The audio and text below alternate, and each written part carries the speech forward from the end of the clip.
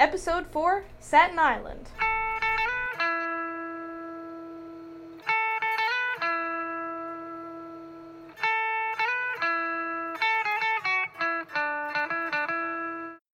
Happy Stitchtember! I'm Kristen Regular and I'm showing you how to whip up a new embroidery stitch every day this month. Have no fear, we're going to start with the basics. But by the time this month is through, you'll be a stitch witch with 30 spellbinding new stitches under your belt. Listen as I describe each step. If you want to watch me and follow along with your own needle, I'll give you a link to my short video at the end. It's the 4th of Stitchtember and the stitch of the day is Satin Island.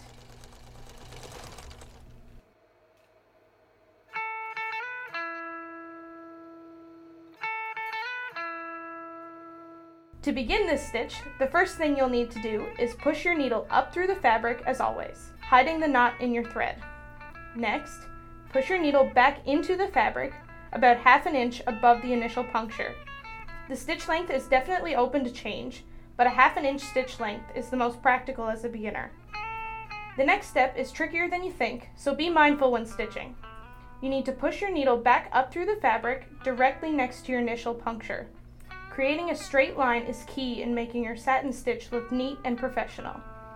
Next, you'll need to repeat the last step, but this time push your needle back down into the fabric directly next to your second puncture.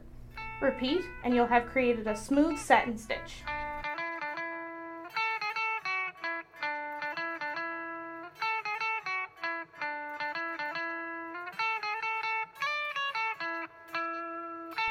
Fun fact!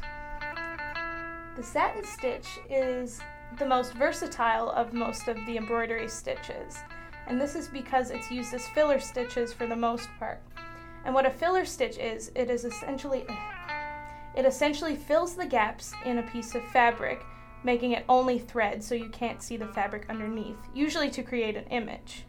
It can serve its purpose by changing the length of the stitch and the direction of the stitch so it can suit the image necessary. It's a practical stitch. You're using it to fill in an image, and although it's time consuming and it might look boring at first, by the end of it, it fills in an image really nicely. That's what makes it the most interesting filler stitch to me.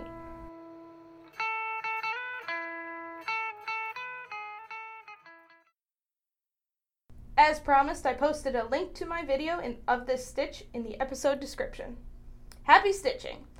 Thank you again to Eric Piercy for the cover of No Rain by Blind Melon.